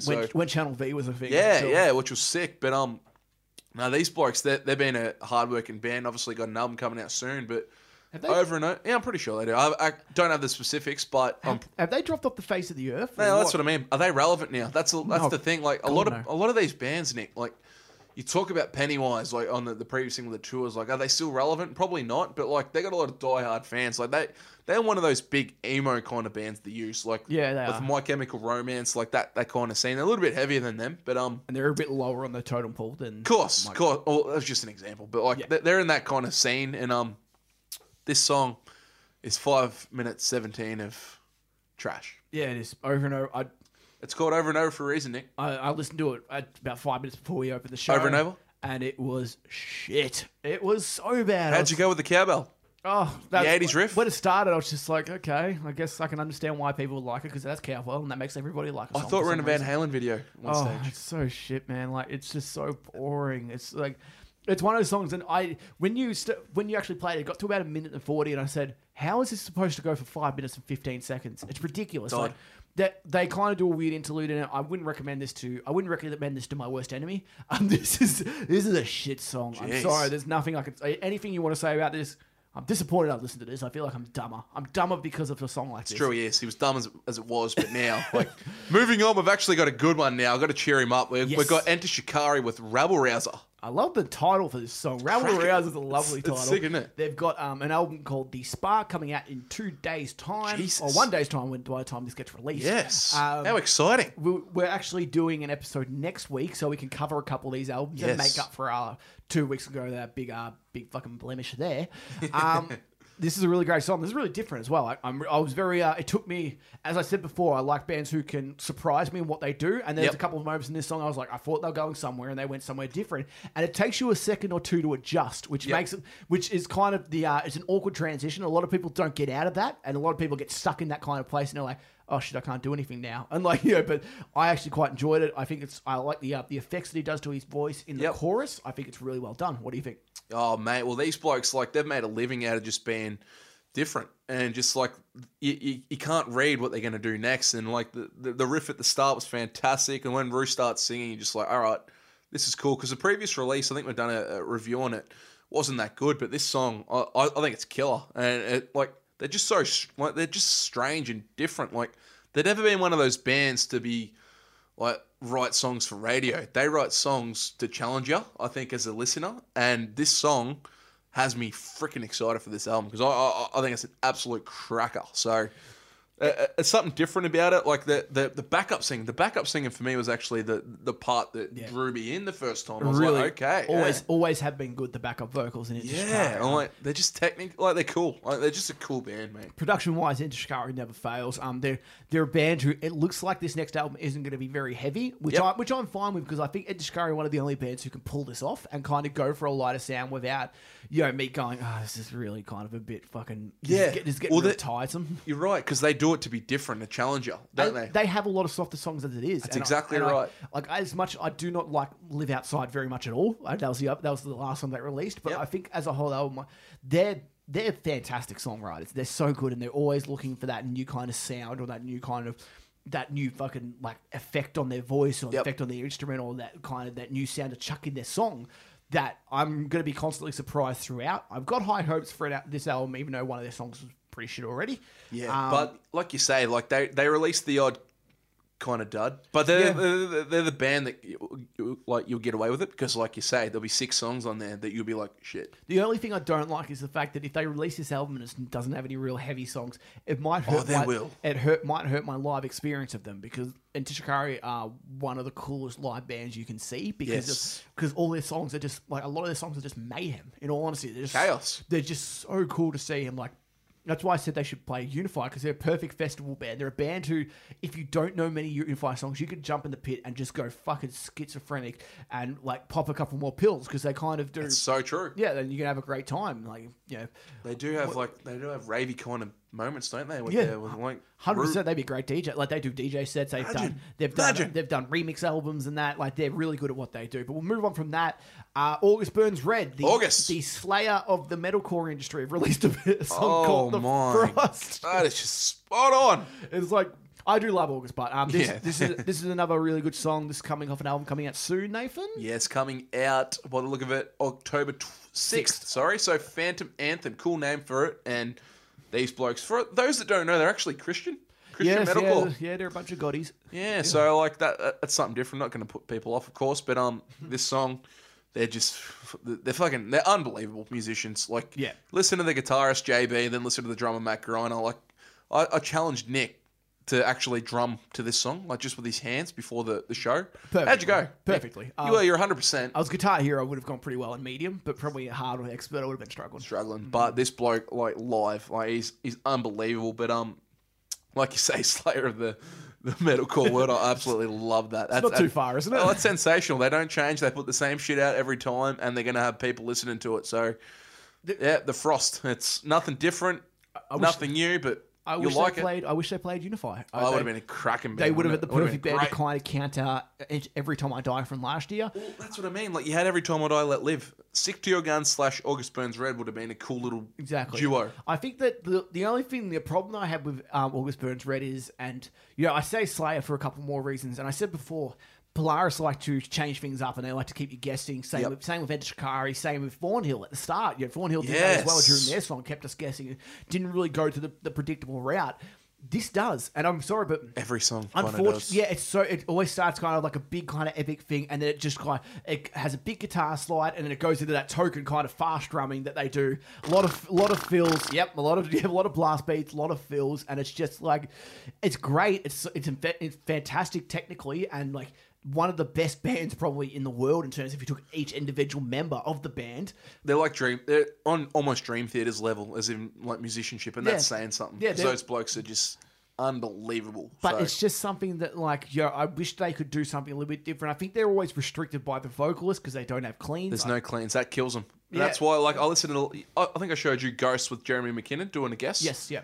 And that song for me, like, it's not even their best song, but because he was on it, and it changed up the dynamic so much, it was shit hot. Yeah, and that's exactly it. I think they're a really good band, and I think that they have a fantastic fan base in Australia. I've seen them twice. One at Soundwave 14, which they had an amazingly crazy crowd. How good was that? They were fantastic. That was the jumping. Like, that was just insane. That was so fun. And it's hard to even know when to jump with August Burns Red because they come in at weird times. It's all over the shop, isn't it? And I saw them open for it's either North Lane or Nuts Wake. They didn't open. They were the main support. North Lane would have been North Lane, and crowd went nuts for them. They were so pumped. They got a massive fan base out here, mate. They do, man. They were fantastic. I really enjoyed them, and they're a band who kind of gets on the bit of a silly side live because the singer likes to take the piss a little bit, but in a weird kind of cringy way. Yeah. So, but overall, if you like August Burns Red, you'll like. It's kind of like Stick to Your Guns. It's not reinventing anything, but if you want to hear a really good technical band and you want to see them do something as good as what they are as anyone really. I know there's not many bands who can do this as good as them. Definitely check this one out. We'll move on to another band who's releasing an album this week, I think, and that's Counterparts, Nathan. Yes, they are. So that the song's actually called "Swim Beneath My Skin." So it goes for 2 minutes 54, but the album's out, as you say, 22nd of September. And geez, like these blokes, they haven't done a lot wrong since they've released these songs. Yeah, this is another really good song. I think the Counterparts are another band who kind of... And I said it's about Stick to Your Guns, but they have a lot of big Ghost Inside vibe to me. They do. They're a softer version of Ghost Inside. Yeah, definitely. I think you've been saying that for years. Softer birds, yeah. And they really do. I think that's probably the perfect way of describing them. And they are a band who kind of... a lot of the times they live and die by their lyrics. I know that for a fact. And this song pissed me off because of that. Is it really? Is it really? I know our pit coordinator is a massive fan of Counterparts, and I'm assuming because he's the pit coordinator, he would love to throw his arms up and sing every word back to the singer, whose name I don't know. We don't know his name yet, but we'll Google that later. He's not that good. No. Do you lyrically not a fan? Well, we're comparing this to Bouquet, whatever you want to say. Like that song when that was released, I still listen to that. I'm still listening to that a month later, so that song's killer. But this song isn't quite as good, and it's still it's a good track. There's nothing wrong with the track, but just a couple of lyrics kind of make me cringe. Like they're really angsty, they're kind of generic, but there's nothing wrong with the song. The song, like musically, it's great. He's a great singer, but like they're just one of those bands, Nick. They kind of make me cringe like a little bit, but the album's going to be great. I'm still going to check out the album. It's not going to put me off it, but yeah. Couple of lyrics, As we said, we're going to be doing a show next week to cover Etchikari and these guys Counterparts as well. It's going to be really good. I'm excited to show because we'll do a couple of little different things and we'll do different kind of times as well. Yep. We'll move on to our next one, which is one of our favorites, like singers. Our boy Jason with Fever 333, Hunting Season. This is a song that we really wanted to hear. This is a song they wanted to play. They played outside of Randy's Donuts. Yeah, the donut store. For some reason you remember it's Randy's every time. Well, I just saw them doing circle pits around Randy's. I just remember the big fat dude with the donut sign. That's how I remember it. Just like The Simpsons. We were excited to hear this song get released, and then it's been released, and we're kind of like, it's shit. Yeah, it's not very good. It's crap. It's not very good. What's going on, Jason? It's some. I don't think it's their fault. I do think it's their fault. There's a lot of hip hop elements. I reckon. At the start, I really like the start and the jump, like the hip hop drums and that, the real kind of the trap beats that they kind of go for. It's something that I would love to do in a band as well, but. as soon as the guitars and that come in, they just... There's something missing. It doesn't hit. No. It doesn't hit as hard as what you want it to. Yeah. And there's nothing... It never hits that crescendo that you really want it to. And this is a guy who I really want to do well. And this is a guy I really like. I'd love him to do acoustic stuff. I'd love... Jason could do... You could do a Dallas Green. He could shit onto a microphone, release it, and I'd probably buy it, in all honesty. So true. Yeah, and but this song just doesn't quite get that level to me. It keeps on... It teases it. It does. It teases it. And same with the first song. I think that we're coming in.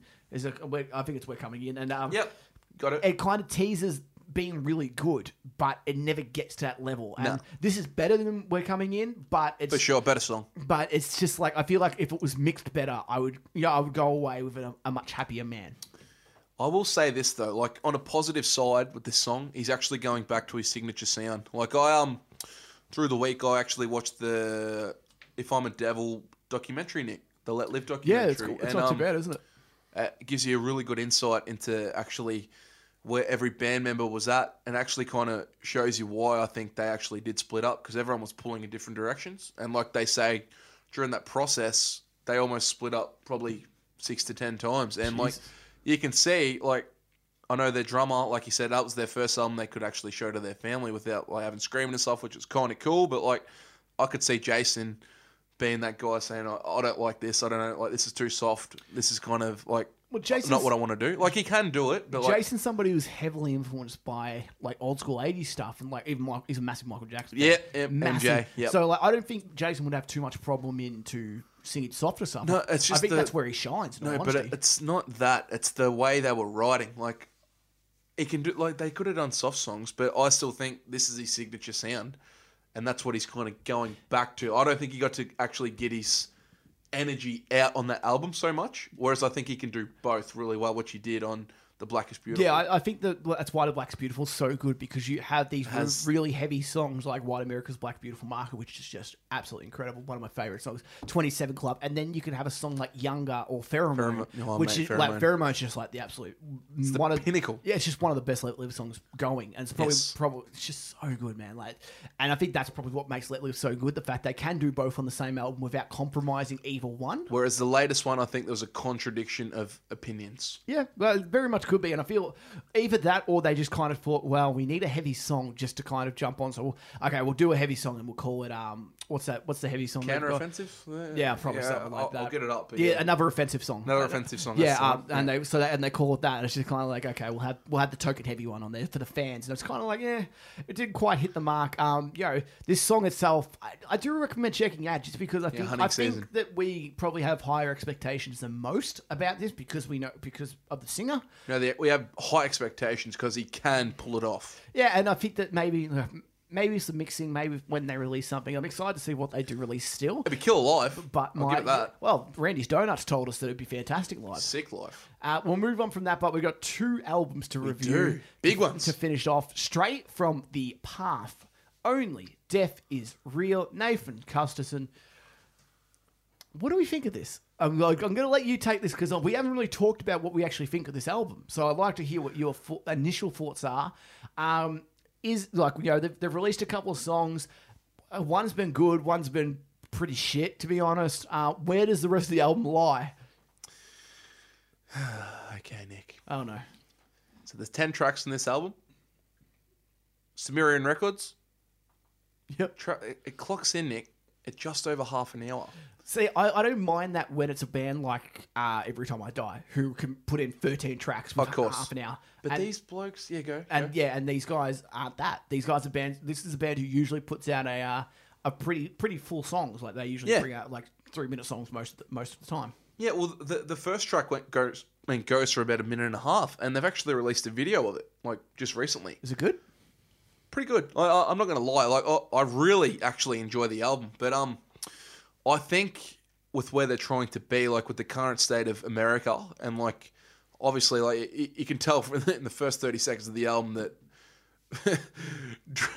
Drew York from New York is a pissed off young man, and he's just our man Drew York from New York. He's an absolute he's pissed off the whole record, and it's purely like vented from Donald Trump getting in, like, unexpectedly last year. It's funny because, like, on that, you go on and you can say, oh, it's all about Donald Trump and that. The problem with that is, and the massive problem with this, they released a song Election Day. Yes. And it was called The House Always Wins, which was basically about, it doesn't matter who wins, we're still fucked, which is literally the outline of that song.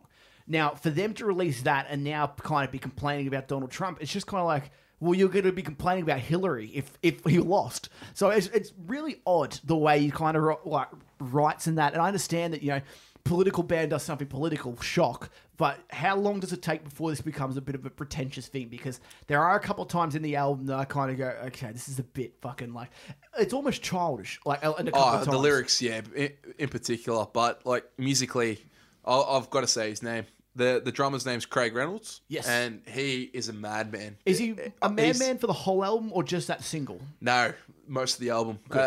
So, like, out of the 10 songs, something that was really surprising to me, actually 7, 8, and 9 were the tracks where they had the features, the guest features. So, like, interesting there. Like, a lot of people commenting on the album, Nick, have actually talked about the ending, like the last 4 songs being the highlights. So, like, they're kind of saying that the previous 6 weren't quite as good. But I actually think track 2, it's called Loudest in the Room, is the best song on the album.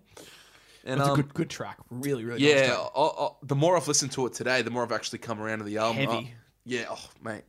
I'm a big fan of this album, and I'm very close to actually buying it at the moment. So, like, I'm going to listen to it again when I get home.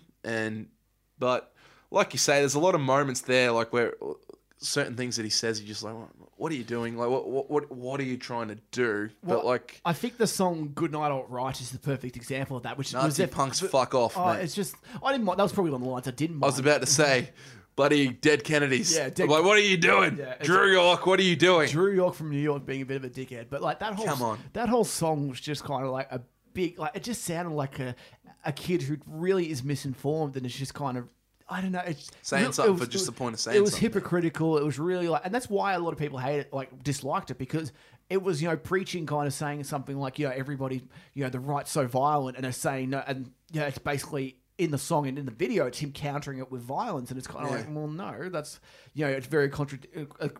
There's a walking contradiction, that song.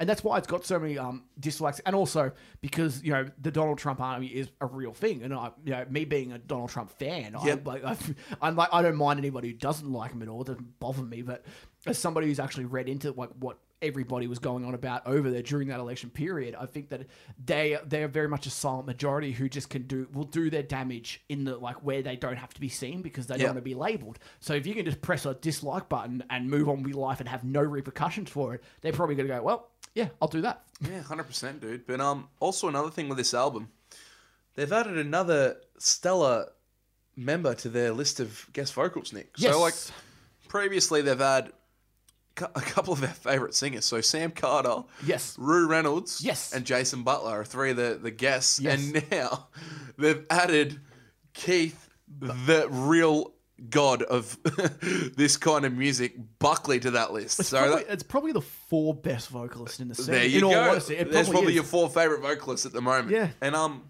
something interesting about this album, Nick, one of the producers was actually Jesse Barnett of Stick to Your Guns, the singer. Oh, there you go. I didn't know he actually produced. There you go. So he's actually did the vocal production side of things of this album, which is interesting. Imagine trying to control Drew York from New York. Do you have a... Drew, you're actually not singing this properly. Those lyrics are a little bit too over the top. Sorry. Yeah, can we write something better than you just got knocked the fuck out? Fucking hell, Drew, seriously. Do we have a favourite feature on the album? Or is it Keith Buckley's? How did The House Always Wins with the feature come on? End up with that Vinny guy. Yeah, I don't know how that happened, because a lot of people have actually seen comments saying, can you actually re-release that album without the guest vocals? Really? Yeah, okay. I didn't mind the guest vocals, but a lot of people didn't. So, okay.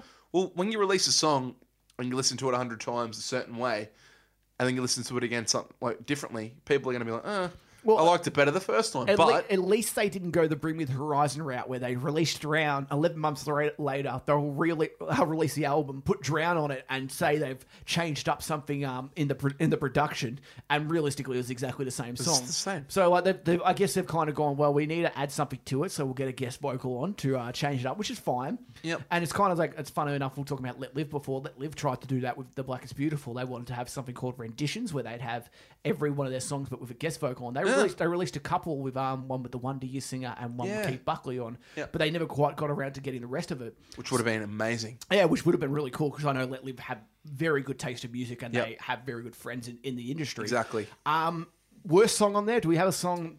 Don't say Good Night, Alright, just because I can trash that in my own time. Good Night, Alright. Nah, it's probably not that, but from memory, the weakest ones were the Guru one. Yes. The fifth. Played the fifth. Yep. But besides that, I don't think it's actually... I think it's a really, really strong album. Like, you're looking from Go to Woe, the opening move, they've got a video release from that. Lay Us in the Room, I think, is the best song. Good Night, Alt-Right, which is meh. Let's Make a Deal's alright. They always take the Guru. A lot of people like that. I think that's kind of weak. Plead the Filth. That's where the kind of album dips off a little bit, those three. Yep. But then it picks up again. You got Strange Fiction, which has got Keith Buckley. All Day and the Night, which I think is a cracking song. The House Always Wins, I already thought was a cracking song. And then Only Death is Real, which is my other favourite song off the album. So finish is really strong, but I think the middle tier kind of let it down. Where does it rate as opposed to Subliminal Criminals? Early days, Nick, I actually didn't think it was anywhere like on that level. And I think it's bridged a little bit, but I look back to the opening tracks. This one, the opening move goes for a minute and a half, has the same kind of impact as the Subliminal Criminals. It's New Gods. New Gods. Is the first. And I think New Gods fucking stellar. Yeah. Huge. I absolutely love New Gods. This one felt a bit rushed. The whole album did to me, and I actually read a comment. It could have been released as an EP, which is actually it was very, very interesting. Like half an hour, you take off. Well, you take The off House Always 4 Wins. songs. Yeah, take off The House Always And Wins. you take off those 3 crap ones. Well, not crap. Like, if you put a song out, you're doing well. Like, they're not crap songs. It's just my opinion. No, you can say they're crap. Okay, well, those 3 songs, I think, take the album down from an A to kind of a B+, B-. So I think you take those 3 away, take The House Always Wins away, you got 6 stellar songs. So it's a stellar EP, not a good album, kind of But that's the thing. Bands, like, I actually still think EPs are kind of the way to keep your fans going. We spoke about that a few weeks ago, but yeah. I'm still a fan. I like Straight from the Path. I've been building up to this album, and it's delivered for me. Does it make you want to see them live more, or would you like? Because that's something that I always think. Cause It's hilarious that you say that. okay, so like, because what I mean by that is, do you think that like when you see them, you'll be seeing a better set than what you would be prior to the album coming out? Well, for starters, they play 7, 8, 9, and 10 live, and this is my end of my actual notes. Yeah. I said, overall, I'd love to see these songs live. Okay, there and you go. I'm mad that they're not playing at UNIFY, but I'm sure they'll be on our shores soon. That's because that's what I mean. My words. I think that a lot of when albums get released and we're like, I think we'll talk about Let Live again before. We're saying that the if I'm the devil. And I was, that album gets released and we're like, it's a good album. We really like it. But in all honesty, if we had to pick how many songs would make it onto our ultimate Let Live set list, would probably be none or one, or maybe 2. Like, maybe 2. Yeah, but so you're saying with this album, you think that if you put in these and inject, if they're these playing a into the greatest set, hits, I'll still think there's 2 or 3. and you like it, so they inject these songs in, and you think the set is stronger than what it was, even though they might be taking out some good songs. 100%, dude. I think they put Only Death is Real and Let Us in the Room in there.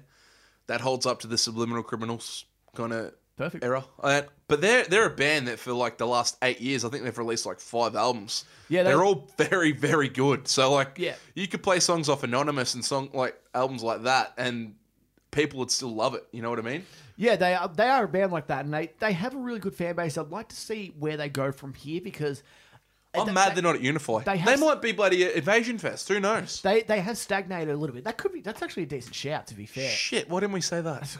We've said it now. We've done it now. Well, Yep. it's all right. Like they have stagnated a little bit in terms of their fan base. I think they've got a lot of good albums. I think Rising Sun and Make Your Own History are fantastic albums. And they're back in the day. Yeah, they're real OG albums. And like, if you take a song like Deathbeds, which is fantastic, Mad Girl, Bring It Back to the Streets, and even Negative and Violence, just fucking cracking song, like really, really great.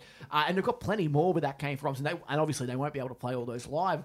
They're a band who has like a real quietly good catalog. Yeah, I've read about. I actually read the same thing. Someone said that only comment. They're like they're a band. They could play 40, or not 40, but say 25 songs, and people would know most of them. Yeah, exactly. And they're a band who's kind of quietly going about their business. Unfortunately, I think with this alt-right kind of song that they've released, I actually think that's going to kill a lot of their fan base. I really do. Shit. I think a lot of people are going to look at that and kind of be like, there's a point. There is a point where you kind of go, okay, they're just being fucking annoying now. And, that's fair. When I listened to that song, I was just like, as a fan as well, because I'm not somebody who's going into this like I'm going to an Enhanced Wake song or anything like that. Yeah. I'm going into this going like, this is a really good band. I'm really expecting really good things, and I kind of went out going, that's just really like dumb. It's really ignorant, in all honesty. And I don't like, this isn't a political show, so we're not going to get into that. But, no, but like, that's what I mean. I actually think we judge it differently. We live in Australia. We probably don't like a lot of the shit that they say in the next band, like they say in their songs. We don't get as much. Like we live over here, we're pretty comfortable. But like a lot of people living, do you think they get that? But they're just saying it for a reaction. I think they're imagining it in their heads. A lot of it. They're four white guys who live in New York. Drew York from New York. How much poverty have you seen over in LA and like that kind of shit? Oh, of course there is. There's shitloads, but there's shitloads of poverty. There's poverty here. There's poverty everywhere. Yeah. Have you been in Europe? There's a lot more poverty there. Probably. Of course there is, but like the publicized shit in America, like with what he's saying, like who knows how much he's actually saying. But the thing is, like a lot of what he says is just like. It's just there, like it's obvious. It's like, you know, like at this stage, there is a point where you kind of you're just repeating the same shit. It's like it's almost like if I was to say a song, and Confession did this. They had a song called "Fuck Cancer." Now, that's like their biggest song, isn't it? It's like, okay, that's great, but like. It's like obviously everybody hates cancer. It's like we don't need you don't need to kind of try and convince anybody that cancer's a bad thing. Of course. Terrible. So it's just like it's one of those things. It's like you're just kind of screaming at a wall. It's like old man yells at cloud at one stage. We'll move on from that, but to the last album of the day. This one's a bit more bit different to what we usually go for, but they have ties with a couple of great bands, three great acts actually. Prophets of Rage have released their first self-titled album, 12 tracks. Nath, what do we reckon? We've been waiting for a Rage Against the Machine album for how long, Nick? How many years is it since the? I'd say it's probably 16 years now. So 16 years we've been waiting for a Rage Against the Machine album, and this is what it is. Like they released an EP last year, and I still think the EP is better than this album. Yeah, I think they've got some strong tracks on that. Yeah, that EP was fucking stellar, and like having the Cypress Hill dude, the Public Enemy dude, and the DJ, like it's a fucking supergroup. Like this is the supergroup of all supergroups. Like this is unbelievable. And like honestly, listening to it, you can go through the first few tracks, and all you got to do, like you can tell that Tom Morello and Timmy C have just been like they've had 16 years worth of riffs just waiting to just be like put into something. Like Audio Slave was a different kind of project. Like it was more alternative rather than their actual. Yeah, their first album was very ragey, and that's what it kind of got called. It was Rage with Chris Cornell. Yes, and then it kind of. Funnily enough, their first album was their best album by a long way. Yeah. They should have just stayed doing that. Yeah. Like, the thing is now, like, is it relevant the things they're saying? Like, have they got enough of an audience to like impact? Because like early Rage, mate, like that first album that they released, it was the perfect time. It's the perfect moment, the perfect platform. Like, with what they're saying on this Prophets of Rage album, like, it's very similar to Stray from the Path, like the political kind of shit that they're on about. The problem is with this kind of a band like this coming out now is that Rage was doing it at a time where not many bands were saying this kind of stuff. Or the bands that weren't getting publicized like Rage did. Yeah. So now we're in a climate where every second band is talking about political stuff, or they're trying to be edgy, or they're trying to like, you know, get everybody on their side or whatever. Like, you know, they're trying to say the next thing that's bad in the world or whatever. And it's not as interesting as what it used to be, and that's the problem with this. Well, they've already done it, like you say. Yeah, and like this is a different kind of level because these guys are older, these guys are more mature, these guys know what they're talking about at the end of the day, and like they're the fathers of the industry. Yeah, and like they were, you know, not, I wouldn't say they're the first, but like they were one of the first real rock bands who really went that kind of political route. Yeah, Rage were back in the day. Cypress have always been that. Public Enemy, of course, have always been. They're one pioneers, of the absolute godfathers of that kind of stuff. Like, it's a perfect fit, wasn't it? With these two joining. It does, yeah, and it works well. But it's it's one of those things, and you said that we've been waiting for a Rage album, and it's unfortunate that this has to be it because one of the big things about Rage is that Zach De La Rocha is on vocals because he's such a big part of that band. Yes. You can't have it's like Rage is one of those bands that you can't take anyone out of that band without it being compromised because they have to be there together. And like these guys do a fantastic job on it, and I'm not like they've got absolute legacies to them, but this isn't an album that I'm really like. I wasn't really excited to really listen to in all honesty. And like, there's some good songs on here, and there are some good riffs. There's no riffs that like make me go holy shit because a lot of Tom Morello cops a lot of shit in the community as a guitarist. Yep. But a lot of his riffs are very similar, and in all honesty, and like. That's why it's in a lot of ways Rage is so good being only a 3 album with 1 cover album kind of band because they only got to that level. Imagine them with 7 or 8 albums under their belts. They'd be like Slayer. They'd be releasing the same thing, and they kind of how many albums is too much? That's a great point you made. So maybe they got out at the right time. So like you could look at it that way because the more albums you release, the more chances you are to get criticized. Yeah. Overall, favorite tracks, least favorite tracks. What are we giving this as a rating? Do we think this is a buy album? Is this the first buy album of the list? Interesting thing, Nick. It's actually produced by Brendan O'Brien. So who's that? He's okay for stat, Nick. Stat. I've got to give you a stat. I haven't given you a stat yet. Go on.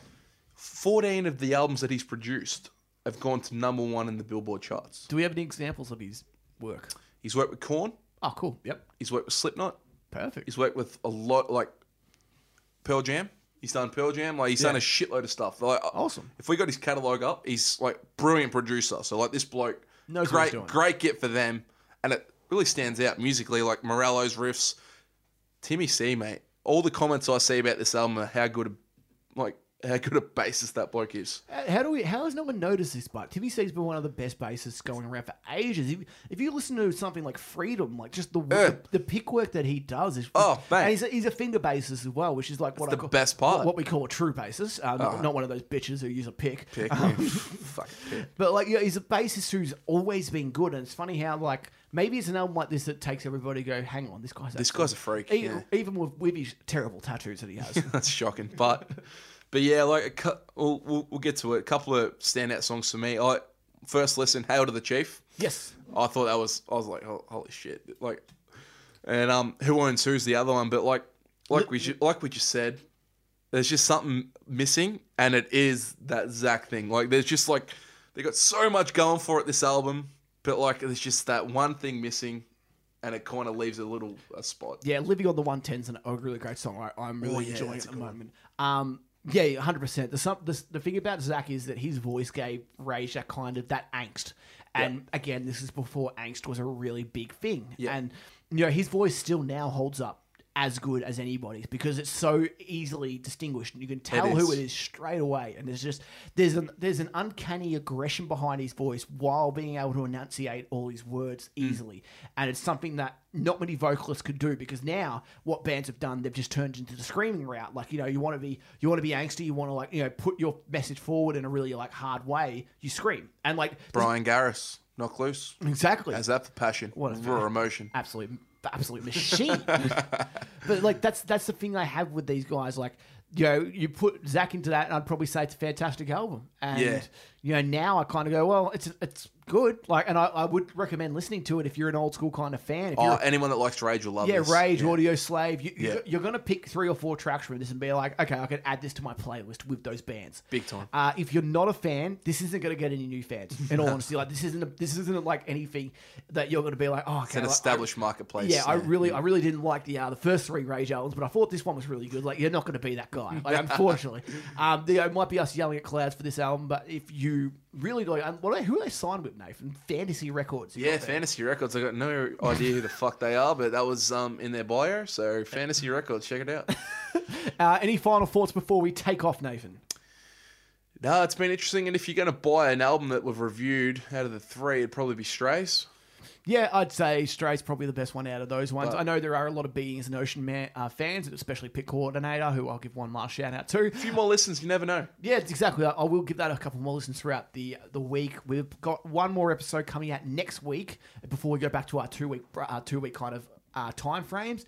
Next week we'll be reviewing Enter Shikari's album, The Spark. We'll be reviewing Counterpart's album, which name is not even on the board, which makes me upset. We actually missed them on our board. I'll actually get that up for you right now, Nick Brown. And also, we'll be doing a couple of different things. We're going to something that we're going to do is that we're talking about supergroups with Profits and Rage. We're going to do our own makeshift supergroups throughout the heavy music industry and try and make up the best kind of band that we could, as well as kind of talking about a bit more in depth about other things in the scene.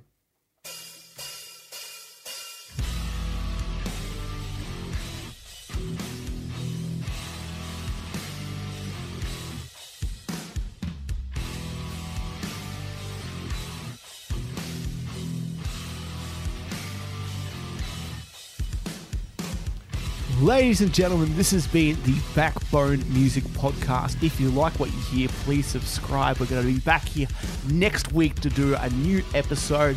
This is exciting times for the heavy music scene, and we're going to be back. Hopefully Invasion Fest is announced. Thank you guys for listening.